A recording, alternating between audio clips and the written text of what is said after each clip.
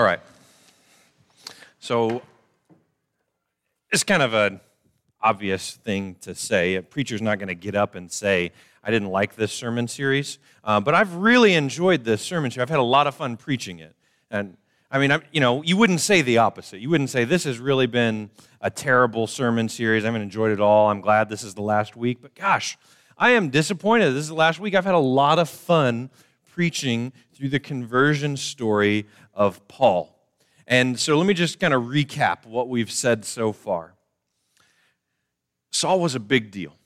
He was a big deal by every standard of measurement in the Jewish world. Saul was a big deal. Highly educated, very prestigious, wealthy family, Roman citizen, best job, all of it. Saul was a big deal. And when he found himself standing before Jesus, he realized that none of those things mattered. That none of those things made him okay before Jesus. And he was brought to the point of sorrow as he realized that all of this time he'd spent in his life pursuing all of these things, all of these accolades, all of this prestige, all of these different things didn't mean anything. And he's having this Solomon moment, meaningless. Everything is meaningless. And he begins to grieve, and he's at this point of incredible sorrow. And he spends 3 days at a house in Straight Street in Damascus, grieving and praying and mourning over the life that he's spent not honoring God. And then God says to a man named Ananias, Ananias, I want you to go to Straight Street here in Damascus, and I want you to minister to Saul of Tarsus, because he is my chosen instrument to take this message of salvation to the Gentiles and also to the Jews. And so Ananias, after a little bit of convincing, goes and ministers to Saul, and he prays for him, and then right after that, Saul gets up and he's baptized. And I don't know about you, but I've seen myself in this conversion story several times. I've seen myself at different stages of my life where I was proud and arrogant and chasing after all of these things for the wrong motivation. And I've seen myself spending my energy into things that would ultimately not please God. And I've seen myself at different points in this conversion story. And I've seen myself in the grief. And I think maybe you've seen yourself in this story too. I hope you have. Whether you've been a Christian for 50 years, or maybe you don't believe that Jesus is the Christ. I hope that you've seen yourself in this story. I hope it's been encouraging to you. But I also hope it's been challenging. I hope it's also been challenging to you. And I want to tell you the thing that's maybe been the most challenging for me in this series. And it's this: doing something religious doesn't always mean you're doing something godly. And I've had to examine myself as I've looked at Saul of Tarsus doing these very religious things. He was hunting down Christians. He was doing all of these religious things, and yet he was not doing something godly. And I've had to say, Tony, you spend your efforts all day, every day, doing these religious things, but are they godly things? And so that's been challenging for me. I hope you've been challenged by this series as well in the way that the Word of God needs to challenge you. So that's been a gut check for me. That's all review. That's where we've been. That's where we've been the last 4 weeks. But we've got 1 week left, and I want to set the tone with a song. It's a new song, but I think Saul of Tarsus would really appreciate this song. Take a listen.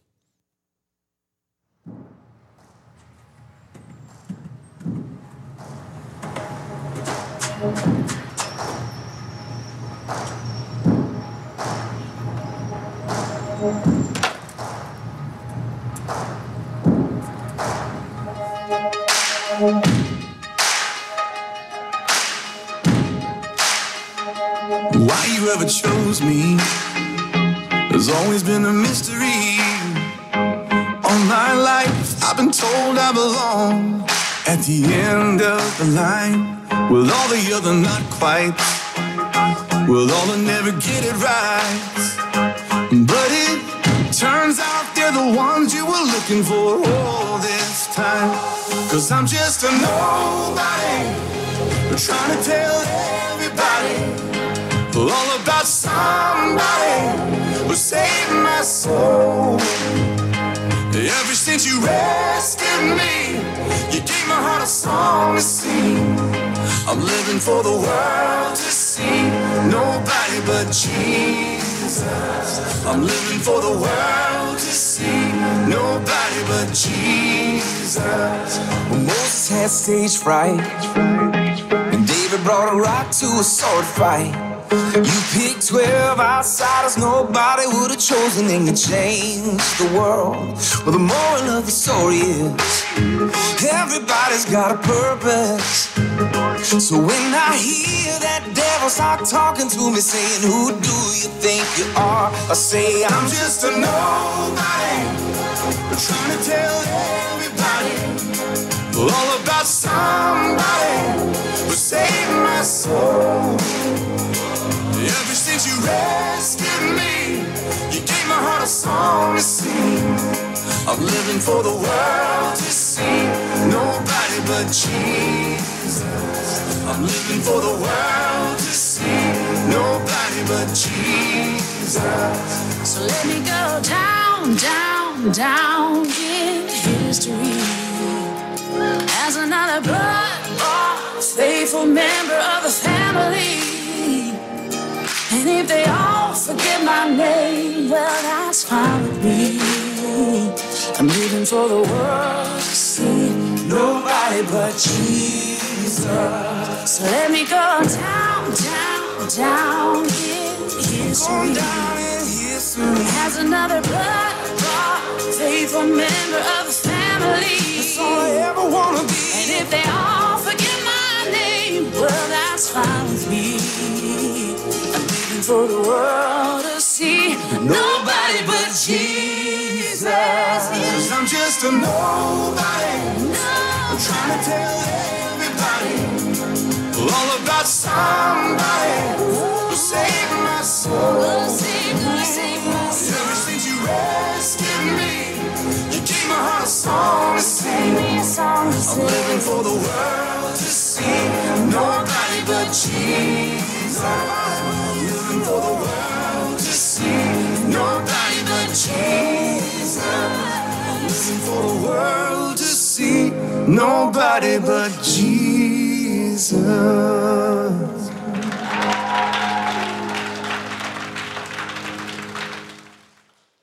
If I had to guess, I'd say that Saul of Tarsus would approve of that message. I'm just a nobody who's trying to tell everybody about somebody who can save your soul. And if I take an honest look at my life, one day I'm going to die. And there are going to be some people that remember my name for a little while. But I'm probably not going to go down in history books, and that's okay. That's okay, but I hope that people remember that Jesus is the Lord of heaven and earth. And if I spend my life sharing that message, it will be well spent. And if you spend your life sharing that message, it will be well spent. Saul spent years thinking he was somebody. And it took the example of Jesus to make him realize that he wasn't nearly as impressive as he thought he was. And on its own, that realization can be crippling. I mean, just devastating. You mean all of these years I've worked for this, and it's not what I should have been focusing on? And you grieve over the effort that you expended and the years that you lost. On its own, that realization can be devastating. But that's not the only thing that Saul learned. He also learned that his hope doesn't come from what we do or how great our reputation is or how religious we are. Saul learned that our hope comes from the death and resurrection of Jesus. And no matter what we do or don't do or don't accomplish, can and cannot figure out, no one will ever change the fact that Jesus died but came back to life. And that's where our hope comes from. From that moment on, from the moment he realized that, he was fully devoted to telling everybody he could find that Jesus was Lord. I think Saul would have approved of the line, "I'm just a nobody, trying to tell everybody about somebody that can save your soul." But as good as all that sounds, and I think you're all going, okay, this is good, right? You used the song, it was a good song. They sing well, this is good. But maybe you're going, wait a minute, I've got a small objection that we've got to work through together. And, it's great that God loves him and all. That's really cool. I'm glad God loves him. Go for you. Good job, God. But just, are we going to overlook the fact that we're talking about a murderer here? I mean, he murdered Stephen. He was going to Damascus with letters from the high priest to imprison Christians, take them back to Jerusalem, put them on trial, and murder them. Are we just going to overlook the fact that that's what this guy was doing? Is that what we're about? I mean, if he were alive today, we would call him a terrorist. And you're telling me I'm just supposed to be okay with that? I'm all for forgiving sins, but this guy's a murderer. What do we do with that? We still got to deal with that piece of the conversion story of Paul. So if you would, open up your Bibles, Acts chapter 9. We'll start in the middle of verse 19.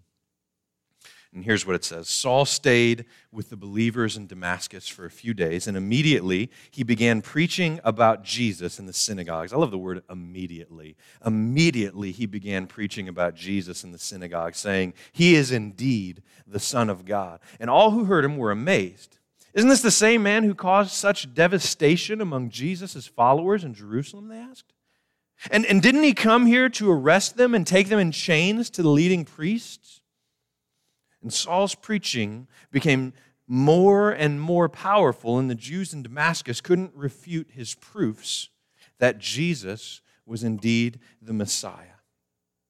All right, so I want to start with something that's probably been a little confusing throughout this series. We're calling the sermon series Paul, a real-life conversion story, but this whole time we've been talking about Saul of Tarsus, and maybe you've heard it explained this way, that he was Saul of Tarsus until he was baptized, and then God changed his name to Paul. It's a pretty common explanation. It's not right, though.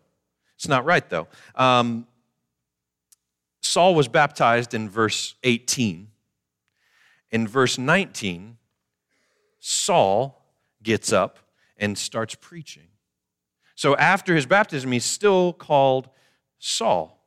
What's going on here? Let me explain a little bit. Saul was a Hebrew name. Paul was a Greek way of saying that same Hebrew name. It'd be kind of like my name, Anthony. Yeah, my name is Anthony. I don't know if you guys knew that or not. But sorry if that was like a major revelation and that's distracting from the sermon. But anyway, my name's Anthony. Deal with it. Let's move on. If we were to say it in Italian, it'd probably sound like Antonio. Same name, just a different translation of it. Paul and Saul are the same name, just in different languages. So when we try and attribute Saul's name change to his conversion experience, we're saying something that the Bible doesn't say. Acts 13 in verse 9 tells us that Paul or Saul used those names interchangeably. And so it probably sounded something like if he was in a Hebrew context towards the beginning of his ministry, he would call himself Saul. But if he was ministering among the Gentiles, he would call himself Paul. It was used interchangeably. Why does Saul eventually become known as Paul? Why is that the name that history records? Let me tell you what I believe. And again, this is just my opinion on this subject. You're free to disagree with me. Here's what I believe. Saul of Tarsus worked hard for everything that he had. He studied his whole life. He was zealous for God. He was well known, well respected, and well off. But as Saul continued his ministry, his reputation became less and less important to him. And what he had to say about Jesus became more and more and more important. And so here's what was happening. Saul was decreasing as Jesus was increasing. It's the same thing that John the Baptist said when his disciples said, hey, this Jesus guy is kind of, dipping into the flock. He's taking all of our followers and they're going off and following him. What are you going to do about that, John? Are you going to start preaching better sermons or something? And John the Baptist says, hey, just calm down. He must increase and I must decrease. Paul was saying the things that distract people from Jesus and me have to change. The thing that I found my identity in, my degrees, my Roman citizenship, my fame, my wealth, all of those things that I found my identity in, they have to decrease so that the message of Christ can increase. And I think that's what made Paul great. So that's the story of the name, Saul versus Paul. But that doesn't answer our question, does it? And maybe you're going, if that was your question to begin with, you're going, hey, that's great. You can call him Saul, Paul, Santa Claus. It doesn't change the fact that he's a murderer, okay? We're supposed to be okay with that? There's this really fascinating conversation that God has with Ananias. We read it last week, but we glossed over it because we were going to visit it specifically this week. Maybe you saw it and you wondered about it. Ananias said, God, are you talking about Saul of Tarsus? Is that the guy that you want me to go and minister to? The guy Saul from Tarsus, the one who came here to imprison Christians, take them back to the high priest so that they could be executed? That's the Saul of Tarsus, you mean? And God says, go, for Saul is my chosen instrument to take the message to the Gentiles and to the kings as well as the people of Israel. What does that mean? Saul is my chosen instrument. What does that mean? It means that God is using Saul of Tarsus to teach the rest of the world an important lesson. Here's what it is. God loves us no matter what, and He's ready to forgive us no matter what. Paul learned that lesson, and he never forgot it. Not only did he never forget it, he started teaching it. Here's what he says to his young disciple, Timothy, as Timothy begins to set out in his own ministry. Here's his words to Timothy. He says, Timothy, this is a trustworthy saying. Everyone should accept it. Christ Jesus came into the world to save sinners, and I love this honesty. This honest self-reflection. He says, Christ Jesus came into the world to save sinners. I am the worst of all of them. But God had mercy on me so that Christ Jesus could use me as a prime example of His great patience with everyone, even the worst of sinners. Then others will realize that they too can believe in Him and receive eternal life. Saul of Tarsus had the most clearly egregious and destructive sin in his life. He couldn't deny it. He couldn't hide it. He couldn't run from it. He was proud of it. He had bragged about his sin. And yet God said, you are my chosen instrument. Here's what God is saying through Saul. I'm able to forgive Saul of Tarsus. Don't ever doubt that I can forgive you. I can forgive a murderer who sought to destroy my church. Don't ever think that I can't forgive you. Now let me be clear, because this is a message of incredible grace, and the Bible is full of grace, and it is good for our souls to hear that.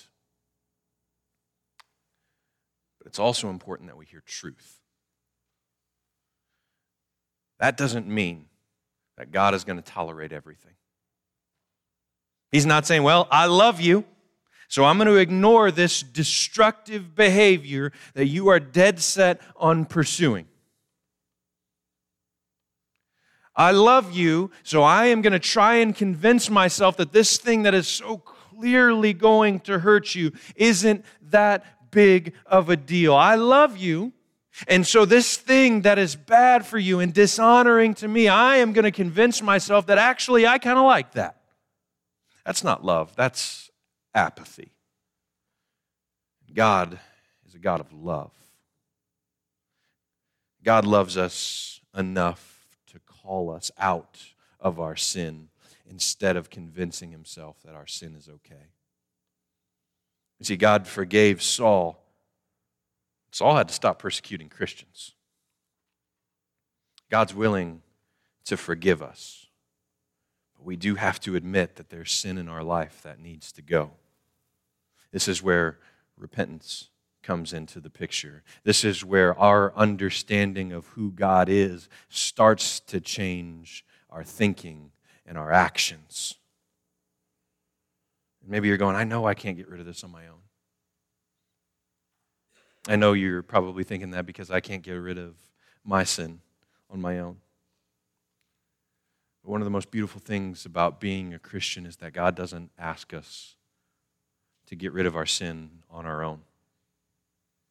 See, when we're baptized, it is for the forgiveness of our sins. It's also for the gift of Holy Spirit. God forgives us of our sins, and he gives us Holy Spirit to come into us and lead us away from sin and towards God. See, overcoming the sin that you've always struggled with, overcoming the shame of the sin that you've always struggled with, God wants you to know that it's possible. It's possible. And some of you, I'm going to illustrate this for you. Some of you maybe have heard of the name Justin Bieber. Give me a show of hands if you've heard that name before.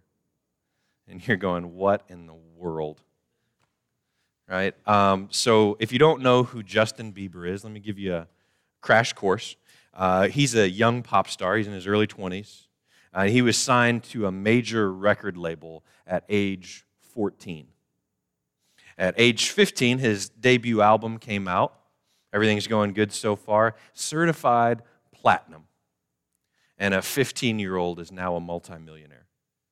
Today, in his mid-20s or early 20s, he's worth about $265 million. Y'all feel bad for him? But from a very early age, he had the ability to do anything he wanted with no understanding of responsibility or consequences. Everybody would do everything for him. And so this gift, this blessing that so many of us would love, turned into a death sentence for him. And so I want to read to you something that he posted on his Instagram account here recently, and I think it's really fascinating, really beautiful. Here's what he wrote. He said, "It's hard to get out of bed in the morning with the right attitude when you're overwhelmed with your life, your past, your job, responsibilities, emotions, family, finances, even your relationships, when it feels like there's trouble after trouble after trouble. You start foreseeing the day through the lens of dread, and you anticipate another bad day. A cycle of feeling disappointment after disappointment. And sometimes it can even get to the point where you don't want to live anymore, where you feel like it's never going to change. This was my life. I can sympathize with you. I could not change my mindset. But I'm fortunate to have people in my life that continue to encourage me to keep moving forward.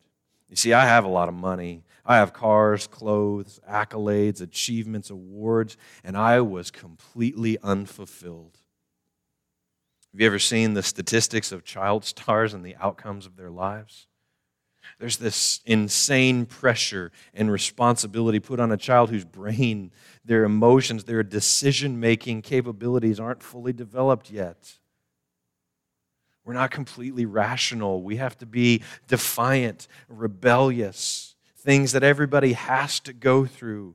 But when you add the pressure of stardom, it does something to you that's unexplainable. I didn't grow up in a stable home. My parents were 18, separated with no money, young and rebellious themselves. But as my talent progressed and I became successful, it happened in 2 years. My whole world was flipped on its head. I went from a 13-year-old boy, poor in a small town, to being praised left and right by millions of people who told me how great I was and how great my music was. Humility comes with age, and I didn't have humility. You hear those things enough, and you start to believe it. Rationality comes with age, and so does decision-making. Everybody did everything for me, and I never learned even the fundamentals of responsibility. By the time I was 18, I had no skills in the real world, and I had millions of dollars to do whatever I wanted. That's a scary concept for anyone. By 20, I'd made every bad decision you could think of and went from one of the most loved people in the world to one of the most ridiculed, judged, and hated. I started heavy drugs at 19, and I abused all my relationships. I became resentful. I became disrespectful to women, and I became angry. I became distant from everyone who loved me, and I was hiding behind the shell of a person. I felt like I could never turn it around. I didn't think I could do it. It's taken me years to bounce back from all of these terrible decisions and fix these broken relationships. Luckily, God blessed me with extraordinary people who love me for me. Now, I'm navigating the best season of my life, marriage. All this to say, here's how he concludes his message. All this to say, even when the odds are against you, keep fighting because Jesus loves you. That message of hope that can only be found in Jesus, that message of hope that goes beyond fame and wealth and prestige and privilege and accolades, that message of hope went out to 119 million people who hear everything he says. I love that. And I think maybe Justin Bieber might tell you that he's just a nobody, trying to tell everybody about somebody who saved his soul. Recently, he's maybe the biggest pop star in the world. I don't know. And you can debate that amongst yourselves. I don't really care. He may be the biggest pop star in the world. And recently, he's been leading worship at his church on Sunday mornings. And I love that. And he's one of the most intensely disliked people on the planet. Some people dislike him just because he's a pop star. Some people dislike him because girls don't dislike him at all. Some people dislike him because he has hundreds of millions of dollars, but some people dislike him because he's hurt them. Because he's hurt them badly. And for those people, they're going to have to work at forgiveness. But here's what I want you to know. Here's what Saul of Tarsus wants you to know. The things that make us unlovable don't affect God's love at all. For Saul, the things that made him unlovable, it was a murderous past. For Justin Bieber, it was highly visible, destructive behavior. For you, maybe it's your college years when you drank yourself into oblivion and did regrettable things and then drank to forget those regrettable decisions. Maybe you spent years not controlling your temper, and you've deeply hurt the people you've loved. Maybe you weren't faithful to your spouse, and it damaged or broke your marriage and damaged your relationship with your children, with your family, with your friends, and you've been dealing with the guilt for years or decades. And maybe you were addicted to drugs, and you used everybody in your life to support your habit, and you took advantage of them. Or you spent years with a default setting that was critical instead of kind, and you were hard on everybody around you. I don't know what it is, but I want you to know the things that make us unlovable don't affect God's love at all. The things that we've done to the people we've hurt, they're going to have to work through those things. And it's going to take time for them to forgive us of the ways that we've hurt them. It's not so with God. His love for you and His love for me is so pure, Even though he has seen everything we have done and it has affected him deeply, his love for us is so pure that right now he is anxiously awaiting the opportunity to forgive us.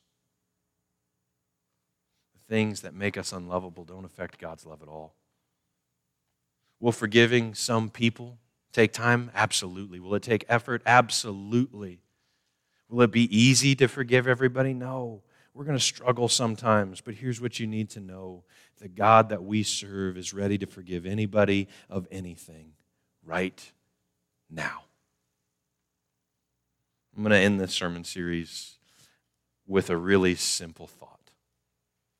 And it fills me with peace, and it fills me with joy. And it's one that absolutely has the power to change your life. And so I've been praying all week that it would give you peace and joy in the same way that it does me. Here's what I want you to know. And I hope this doesn't come out braggingly. I certainly don't intend for it to. But here's what I want you to know. I am going to heaven. I'm going to heaven, not because I'm good enough. Not because I'm smart enough or kind enough. Not because I'm even particularly good at being a pastor. But I am going to heaven. I'm not worried about being religious enough.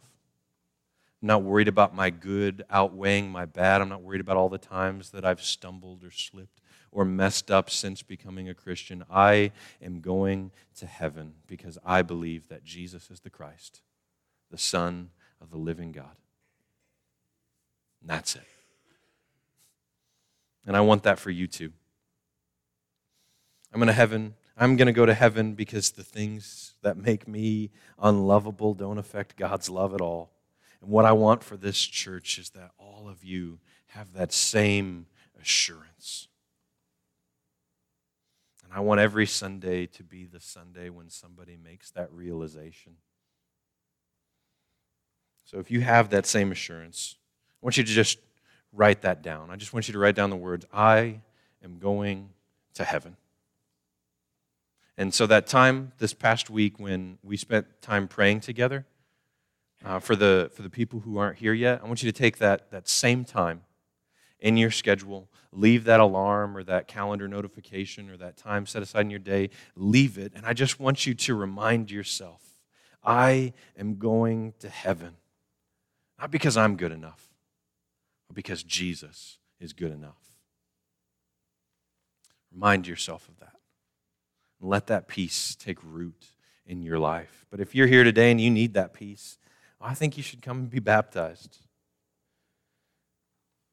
Because you've been dealing with all of the things that make you unlovable or you think make you unlovable. And here's what Paul is saying.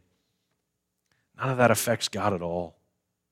And he is ready to forgive you of anything right now. All you got to do is come and ask. So I'm going to pray, and we're going to stand and sing a song of invitation. And if you need to ask for God's forgiveness and hear him say yes, I think you should come forward and be baptized. So let's pray. God, we are grateful for your great love for us, for your mercy and your grace. We're grateful that you love us enough to send Jesus to die for us. We're also grateful that you love us enough to not allow us to continue to suffer in our sins, but you call us out of them. And we are thankful that you don't ask us to come out of our sins on our own, but you give us the power of your Spirit to do that work with us. Father, we thank you that you are full of grace and truth. We praise you in Jesus' name. Amen.